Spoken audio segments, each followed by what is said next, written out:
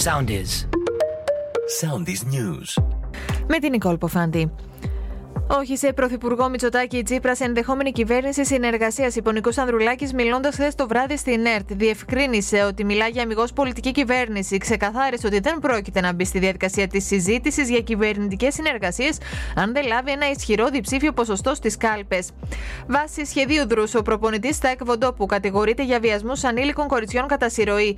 Προσέγγιζε κορίτσια ηλικίας 12-16 ετών, επενώντας τις αθλητικές τους ικανότητες.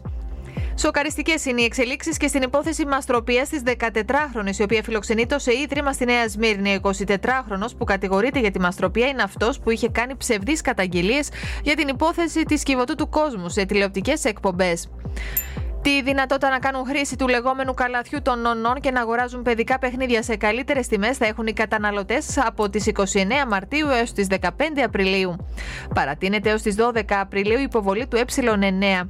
Χωρίς τάξη σήμερα η Αθήνα λόγω 24ωρης απεργίας του ΣΑΤΑ. Ακολουθήστε μας στο Soundis, στο Spotify, στο Apple Podcasts και στο Google Podcasts.